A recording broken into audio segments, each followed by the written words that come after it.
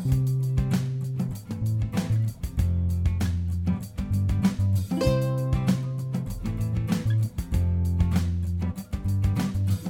am Fawn. And Matt.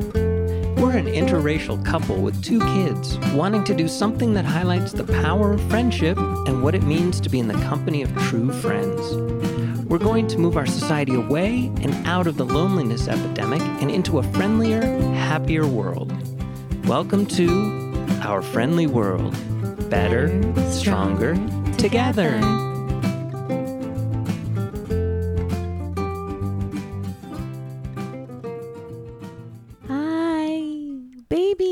Hello. Hi. Welcome back. Welcome back, everyone. Babies? Babies. When I love someone, I call them babies. When I see cuteness, babies. When I love someone, babies. Everyone's a baby. We're all babies, right? Okay. Everybody walking around. Everyone's a child. Everyone's a baby. Everyone is a gift. Anyway. It's been a challenge. It has been a challenge staying positive and not angry these days. But anyway, we're talking about comfort today, guys. Comfort in friendship, especially. Of course, that's what we're talking about, the art of friendship, and how examples of how we are truly better and stronger together. So in the sense of comfort, there is a great sense of comfort in having a friend who is your witness in life. So you don't seem crazy for going through something. Your friend is your witness, your barometer for everything. When you feel like you're going to lose everything, including your marbles, your mind, your temper, all of that. When someone is there by your side to say, yeah, yeah, I saw that. Yeah, you know. Right. It's a variation on the theme of I see you, for sure. Well, yeah, it's a variation. Happened. Yes, but I'm also with you. I've got you. I've got your back. And the whole sense of comfort in having a friend who is your witness in life is that there is a treasure in when you and a friend are not on equal footing, when they are not in the thick of things that you're in the midst of. There's a balance. This is a balancing gift. Bear with me. This is one of the many ways the action of comfort can really be felt. You know, we always talk about when friends are not equal, one tends to assume, especially in the beginning, one friend can assume that you're weak or you don't know how to do something because you may not be in that exact state of mind to be showing your expertise. So then they take the role of like, I know better. You know what I'm saying? Yeah, the role of the mentor for sure. Mm-hmm. And so these roles get established. But I think as time goes on, you develop ways in which you can unfold in front of one another and you can see your gifts. And you can see as time goes on that one person is strong and then the other person needs strength. One person is strong one moment, the other person is weak, and then it flips. It's the turning of the world. It's the rising and setting of the sun. It's the same way with our lives and our experiences and our friendships, our relationships are like that. Case in point, Holly, thank you. You know, we've been going through it, and she went through what we're going through about 1.5 years ago. And so she's able to be there like a beast, a good beast. You know what I mean? She's a beast right now in just being kind of my North Star, my guiding light in an area of time where I feel darkness, like I don't know which way to turn. You know what I'm saying, Matt? Yeah, I think that what we see in friendships, and I noticed this very early on, I noticed this in high school, it's like oftentimes you get put in a situation where you're emotionally connected and you're not thinking through things through clearly and logically, and the other person, your friend, can see the entire everything that's going on, and while they're emotionally connected to you personally, they're not emotionally connected to your problem at the moment.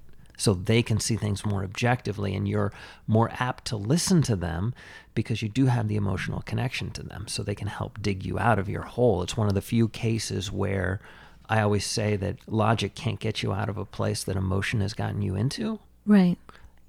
Friendship, a friend, somebody who you are emotionally connected to can help bring you out of these places. When, everyone I think goes through this. People may not admit it, but you lose your sense of true north.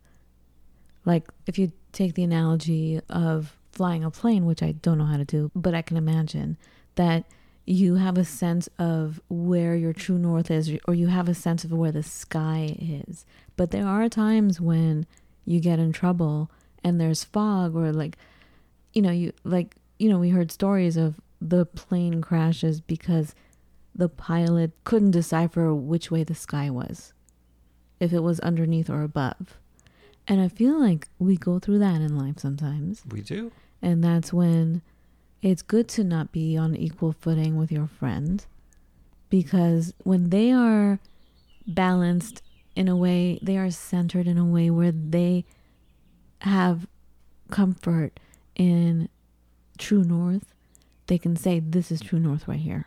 It's not that you don't know true north. It's not that you don't know how, or you don't know when or where. And it's not that you don't have that in you, but at that moment in time, it's so nice to have that comfort from a friend, that comforting feeling of where you stand and where you're headed, or where you should be headed, or just showing you, like being your guide for a second, being your true north for a second, being your compass for a second. And by second, it's relative.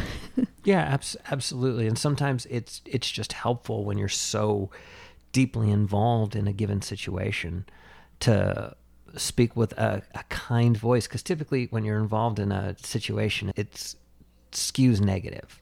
Mm-hmm. So it's good sometimes just to have a friend who maybe isn't even aware of what's happening in your life, just to go through their trivialities and just hear that, there is a world that's spinning, and it's not just all about this problem that I'm facing that seems so big and overwhelming. Yeah, but what I'm talking about is when you really need someone to pay attention to your thing. Right. You know what I mean? And you doing the same for them when you're feeling in that center of that, of being able to provide comfort or be of comfort. You can't always be comforting when you're going through stuff, but when you've gone through stuff, you can, and you can be of comfort. I don't like people ignoring what they're going through and just focusing on someone else's life, Matt. And I think that's what you guys do, like in your friendships. Like I'm talking about you and Steenie. Like sometimes when there's stuff going on and I'm like, ooh, did you guys talk about this? Or did you ask him about his wife? Or did you ask about the kids when, stuff is happening? And you're like, nope, you just talked about football. Didn't come up. We talked about football. See, that's ignoring the situation. That's ignoring what's going on. I don't like completely just ignoring what's going on with you and just putting your attention on someone else's life. That's not what I'm talking about. But if that gives you comfort, that's great. That's what we're talking about today, is what gives you comfort. But I don't think that's healthy. What you just said. The answer is it depends. I mean, if you look to your friends as always being a sense of escape, you're absolutely right. If you look at your friends as sometimes being an escape, it's a whole other thing. You're right. And we do talk about the serious stuff when it is overwhelming. But, sometimes it's enough to hit the pause button on your life for 15 minutes. And then jump back into it with a renewed sense and an understanding that the earth is still spinning around the sun, that's still spinning around the universe and everything. It's good to actually get back to that sense of perspective, because sometimes it is just the dishwasher broke, Mm-hmm. where that seems like such a ginormous, unsolvable problem. But really, it's good to have somebody bonk you and remind you that, there are some really big unsolvable problems out there, and your dishwasher just isn't one of them. So let's get into the definition of comfort. And you have a whole bunch of notes I noticed on this. Okay. Maybe one or two. Let me just get into what comfort actually means. We have the verb, and it started from the 13th century. The meaning is to cheer up, console, soothe, to soothe when in grief or trouble, to help, to strengthen. And then we look at the noun, which originated, if you look at the etymology of it, circa 1200, feeling of relief in affliction or sorrow. Solace? Yeah, that's one of those epitome words. I don't know. Epitome. Consolation. So pleasure, enjoyment. And solace, to solace, I hope I'm pronouncing that right, is to help, to strengthen. And isn't that what we do for each other, right? As friends. Right. Old English word in the same sense was frofor, meaning state of enjoyment, resulting from the satisfaction of bodily wants and freedom from anxiety. And then there's the Middle English meaning, which means strength, support, encouragement. And then I went to dictionary.com, and this is what they said. Verb, to soothe, console, or reassure. Bring cheer to. And then the noun is relief in affliction, consolation, solace. So what is comfort? What gives you comfort? Comfort for me revolves around food and being in the kitchen. Like for me, it's a meditation. The kitchen is my place of alchemy, to conjure things up, to put things together. And as I'm baking or putting a meal together, I'm conjuring up life, what I want life to be. That gives me great comfort. It gives me great comfort to be in a blanket and to listen to the television. The television is my friend. Yeah, I mean, I'm always looking for comfort. I'm always like running for something to provide relief, because I feel so much stress and anxiety all the time. Right. I think a lot of us do, for sure. And a lot of the times I don't want to turn to friends, because sometimes I'm like, oh my gosh, like this is happening way too much where I need comfort, and I don't want to be the friend that always needs help. So a lot of the times I try not to turn to friends and remember how I can turn to my own personal compass, my own personal true north, if you will, of like, how can I get myself centered here? Right. Yeah, I totally understand. Now, do you suppose that food and comfort, I mean, they do say that's one of the many different ways of comfort, if you will. Well, food is medicine. Well, food is absolutely medicine. What they is this wonderful, esoteric, like random term, right? But like, who are they? What they have said is that comfort foods tend to take us back to our childhood.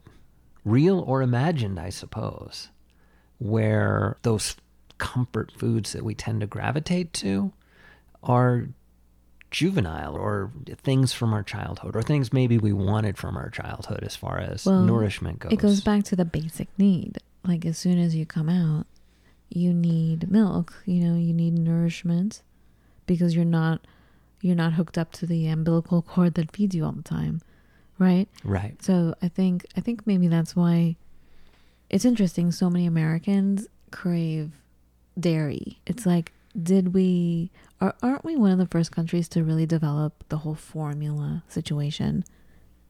And we went around to other countries and said, ooh, breast milk is no good. You need to have formula. I'm sure the companies pretty much tried to switch that around for profit, right? Of course. But it's really interesting. But I also know that when you're going through stuff, that your brain actually needs sugar. Like if you're experiencing a panic attack, which I have personal experience with, I remember at the height of one of my panic attacks, it was so bad. I called up a friend and she told me to go get some sugar. I'm like, sugar? Are you crazy? That's poison. Oh dear. But she's like, no, I'm telling you, go get some sugar right now. And then later I read about it, and it said that your brain, when you're experiencing trauma, when you're experiencing panic attacks, your brain isn't producing sugar. So whatever way you can get sugar at that time, it does help you. Anyway, so it's interesting. But food is medicine, and that is why it's a great source of comfort, because if you treat it properly, I'm not talking about junk food. I'm talking about when you have food, it changes the chemistry in your entire body. So it will be of comfort. And yet, us as Americans, the comfort foods that we by and large gravitate to are potato chips, ice cream, chocolate. It's interesting because a lot of it is fat. Right. Right. And I'm sure there's something in that fat, in that dairy, whatever, that is the closest thing probably to what we initially need as we come out, as we're born. I can definitely see that aspect of it. I also know that men especially are especially gravitated. Our sense of smell is absurd, and we retain smells forever. And the smell of something can take us back to a place. Not just men. Are you saying men have more? I'm saying more men are more susceptible to this. Who said that? It's been said. Who? I don't know. See, I need a computer, and then that's all I would do is you would hear, hello? At this moment in time, Matt, I am tired of hearing about men. I'm tired of men's experiences and men's thoughts. All right? So, like, right now, the word man, men, penis, whatever, it's a trigger for me. Oh, dear. All right? I've had it. I'm tired of it. So let's just say human beings. Can we just say human beings? We don't even know where that fact came from to say men experience better sense of scent or smell, whatever. No, let's just say human beings. Okay. Because for me, scent is very, very strong. No, absolutely it is. It is, period. Okay. Yes, because I don't want to start a fight. I want to start a ruckus. Well, yeah. Okay, moving on. What else do you have to say about... I'm looking at your notes over there, and good Lord, I want this to be a shorter episode. Hurry up. What else do you have to say? Oh, my goodness. What else do you have to say about comfort? The other aspects of comfort that you kind of got into just a little bit is there's thermal comfort, which is... Studies have shown that an ambient temperature, or the temperature around you, the room temperature, being at 30 degrees Celsius or 86 degrees Fahrenheit for us Yanks, is kind of the sweet spot. And that's for the majority of people. I know it's not for you. Oh my God, that's so not me. If things were normally 86, I would experience rage. Well, I can't. But yet you snuggle under blankets. But it needs to be a blanket that's not warm. 86 degrees is below your body temperature. I need heaviness on me. Right. And by the way, my temperature always runs like a degree or two lower than normal human beings. I don't know why. But yeah, no, if the room is 86, I'm enraged. Anywho, and then there's also, as now you're again sort of alluding to, but there's actually the aesthetics and the clothing comfort. And I'm very much susceptible to this because I like to wear really big shirts. Guys. And I'm a big guy, so I wear huge shirts. It's ridiculous. Matt has a uniform, and it has not changed I do. Since the day we met. It was the same probably crazy. 5 years before we met. What? Okay. All right. Okay, and the uniform consists of I wear jeans every day, and that wasn't always the case, but it is now. And I wear a t-shirt, and my t-shirts are plain. I don't have logos or advertising on them. They're very colorful. They're just different colors. Think of every color of the rainbow. Okay, I don't have a purple shirt right now. I'm a little annoyed by that. But anyways, and then typically I wear what's called an Oxford shirt over it. That's kind of a bulky, chunky weave. And an Oxford shirt is basically just your basic button-down shirt that has a button-down collar. Yawn. But this is what I always wear. Okay. Like every day. Why does that give you comfort? Well, it's the big shirt, to be honest. It's what I call the overshirt because it's big. Why? It makes me feel comfortable. And when I really thought about this some years ago, what I came to was I'm the youngest of three, and I would get hand-me-down clothing, right? Okay. When I got something just for me, which wasn't very often, it was always bought way too big for me. And so that sense of this is mine, and this is new, and this is mine. Ironically, Right. I actually had a purple suit when I was growing up, and I loved the dickens out of the thing. Remember, Elle had a purple shirt, Oh my God, eggplant purple. I had to wear it every day. and we had to make sure if we washed it, when we washed it, We washed it every day. we washed it while she was asleep, Right. so she could wear it again. And if she didn't have it, ooh, Yeah, it was weird. Yeah, it's the purple. hell to And pay. purple is still their favorite color, both of them. It's one of their favorites. It's definitely Elle's. But clothing comfort, or just being under, like, it's nice having flannel sheets, for instance, or in the summertime, it's nice having these flowy cottony sheets. All right, so texture. It's about Texture gives you comfort. What's next? those are kind of the biggies, because I don't really want to start getting into the last aspect of when we talk about comfort, which is hospice care, which is typically, that's another area, which is, of course, when they're trying to ease someone's transition. Well, I've heard, like, being in the hospital and everything, you always hear, especially in America, they want people to be comfortable. So anything to make the person comfortable, because no one likes to. I think one of the things that is most torturous for human beings is to experience another human being or another living being being tortured in any way, being in pain.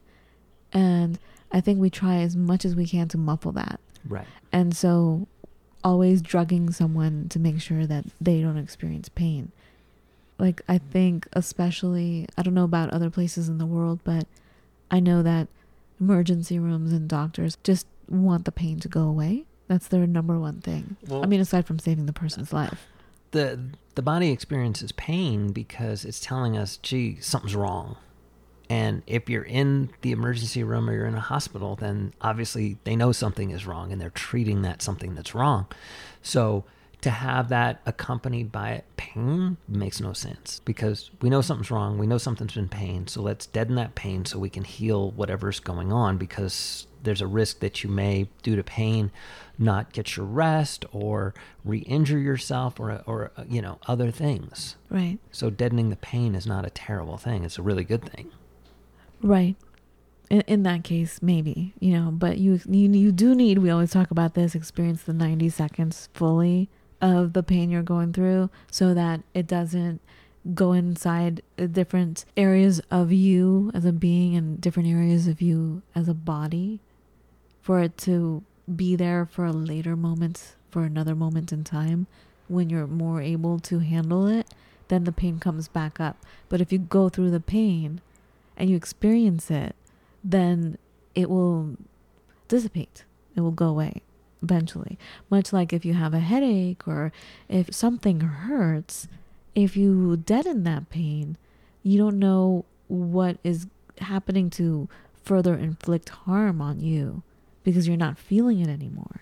So you may make it worse by not being able to feel it. Well, yeah. But when you're searching for comfort, and sometimes you just need comfort. Right. It's what you need. Right. To survive. Exactly. There was a psychologist, last name Cole Kaba, who talked about 3 elements of comfort, and that revolves around relief, ease, and transcendence of stuff. And as it turns out to be, when you start really looking at comfort, it turns into this very much like evading pain or evading your eventual mortality and a whole bunch of other things. I mean, it's all like this kind of avoidance of the negative, which is really kind of a shame, as opposed to moving towards something more light-filled.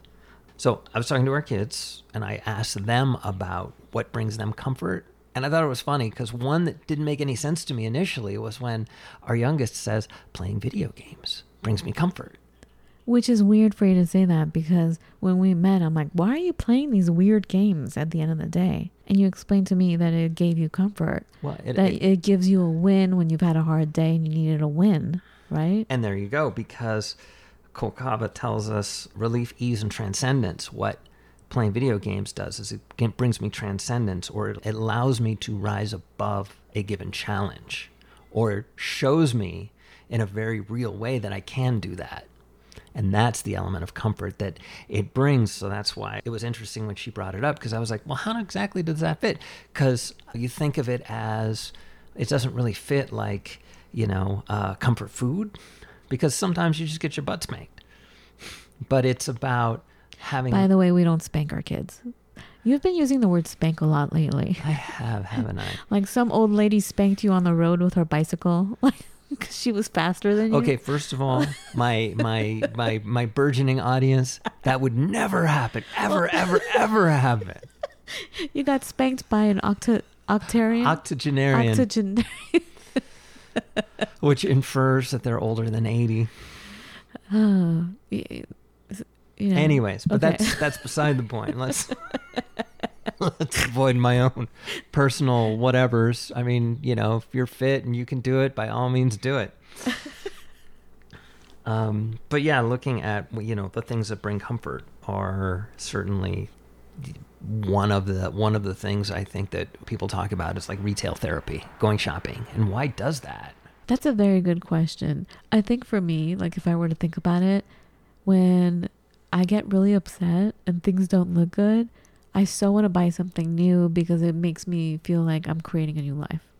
I'm changing the situation. I'm changing the surroundings. So the new is what I crave, and the pretty. Right. And this ideal sense of the way I want my life to be. Mm-hmm. If something has a certain energy about it or a certain look, yeah, I want to buy it. But it only lasts for a little bit because you don't buy the right stuff. Well, no, because sure enough, eventually that thing, if you haven't changed everything else in your world, mm-hmm. that thing assumes the same energy as everything else and starts looking old like everything else. So then you go and end up buying something else that's new and shiny. That's why it's so good when us as a couple, we're not buying anything.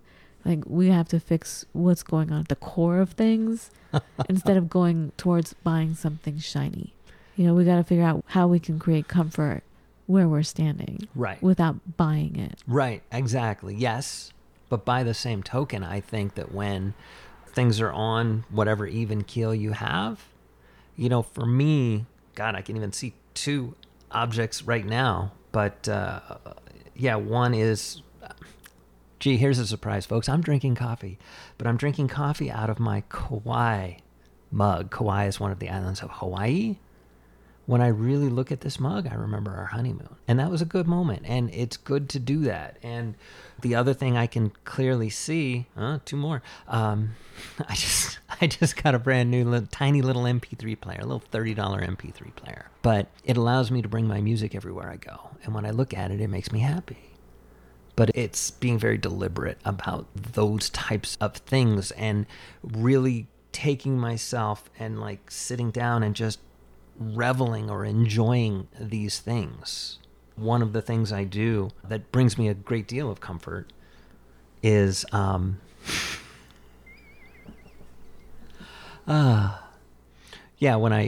I start a new job, I generally buy myself a tiny little present. And it's generally something that I'm going to be touching or feeling a lot. Like a touchstone? Sometimes. I'm about to start a new job. I got myself a new pen. Is that why you got it? That's one of the reasons why I got it. Nice. And, it's lovely. So... Lovely. And, I got myself a water bottle when I started a job. An expensive one, a whole $20. But these are certain things, certainly for me, touchstones that bring me comfort. Yeah, that makes sense. Like when you first start school, you have your yearly brand new school clothes. And I suppose it does tie back to childhood experiences. Like, absolutely. I loved getting new books from the teacher for the year. Like, even though I hated math, I was like, ooh, it's new. And I loved the crackle sound it made when you open it for the first time. Because you're the first person to open it. You know what I mean? It was perfect and nice. And then later, the unhappy facing... the unhappy face marks I would make. Mm-hmm. I have math books from childhood, guys, and I laugh at it because, I have math books from first grade, and I look at it, and on every page, I have these massive unhappy faces that I drew with, eyebrows that are pointing in and down, so angry. I'm like, you see, I never liked math until I had to teach our kids math. I didn't appreciate it. Nice. But anyway, that I think that sense of new again comes in. Yes. Like, Yeah, that touchstone of when you're starting something stressful, you can turn to something that's a gift. Right. As Kolkaba would say, this brings us ease, or a removal of, it helps us with our anxieties, like subtracting our anxieties. Hmm. And that's very much where they were focused. So comfort. Are you done with your list? Mostly. All right. So it's funny that we talk about comfort in things. You know, I started off talking about comfort in friendship. Right. And I guess it's really good to find how you can find the comfort within yourself and then around your surroundings. And then, you know, then the people. Yes. Is it wrong for me to like have that the third option, like the third level be that's when you turn to people for comfort? And isn't it lovely when you don't even seek comfort, but a friend sniffs it out and is right there to help you? Right. I love that. And I love you, Holly, for being such a beast, a beautiful beast. I mean, seriously, like I did not expect anything, and she like my knight in shining armor. Right. How do you say that? Knight in shining armor. Yes. in shining or yes. In shining knight armor. in shining armor. My friend Holly, who comes in like doo doo doo, like with like galloping towards me with stuff I needed that I didn't know. You know, like I was right when you're about to give up, and the cavalry comes in. That's your friend, and says, "Look at this." Right. And you're like, oh, like right when I had given up on everything, Mm-hmm. the cavalry of friendship comes in to pull you up and have you galloping away in the right direction. Right. Absolutely. And sometimes it comes from strangers. I call them angels. You may not even know the person, but guaranteed you're not alone in something. Someone will come in and remind you of your direction, give you comfort, because we're all one family. We're all connected, and we're here to support each other, even if it doesn't seem that way, especially these days in the United States. It doesn't seem that way, but guaranteed there's so many of us out there, and we are truly there as one heartbeat, helping one another. Now, there are at the same time those that are despicable. I think Matt probably knows the people that I'm thinking of at the moment. Despicable. But, you know, I think that's the night and day of nature. That's the sun and the moon and winter and spring and summer of all the seasons of people. There are people that are just no good, and they're definitely not comforting for you. They're actually the opposite. But just as the sun comes up, there are people surrounding you that will be there for you to offer comfort. And if you aren't able to catch that because you're not able to see it, I am your comfort. Turn to me. Or if you like Matt better, you can turn to him. Hell.